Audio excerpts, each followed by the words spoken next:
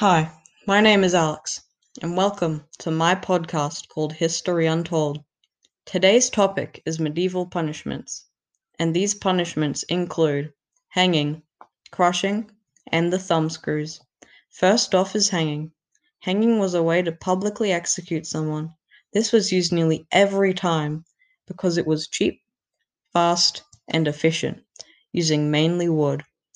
They would make a wooden stage so large crowds can participate in watching the hanging.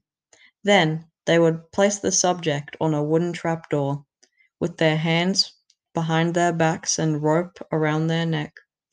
Then in an instant they would drop the trapdoor and hang them, killing them in one of two ways, either suffocating them with their body weight or snapping their neck with the impact of the fall.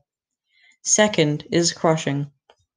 Crushing is also a method of execution by placing a huge amount of weight upon an individual with the intent to kill, therefore destroying all of their bones and organs, turning them into a human pancake.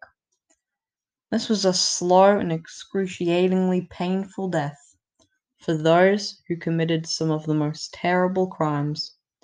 Last are the thumbscrews. The thumbscrews are a means of torture. Torture is to physically hurt someone to get information out of them, or to punish.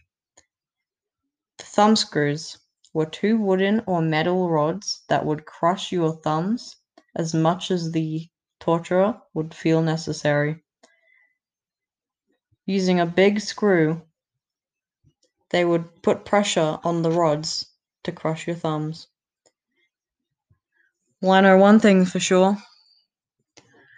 I'm lucky I wasn't born in the ancient times.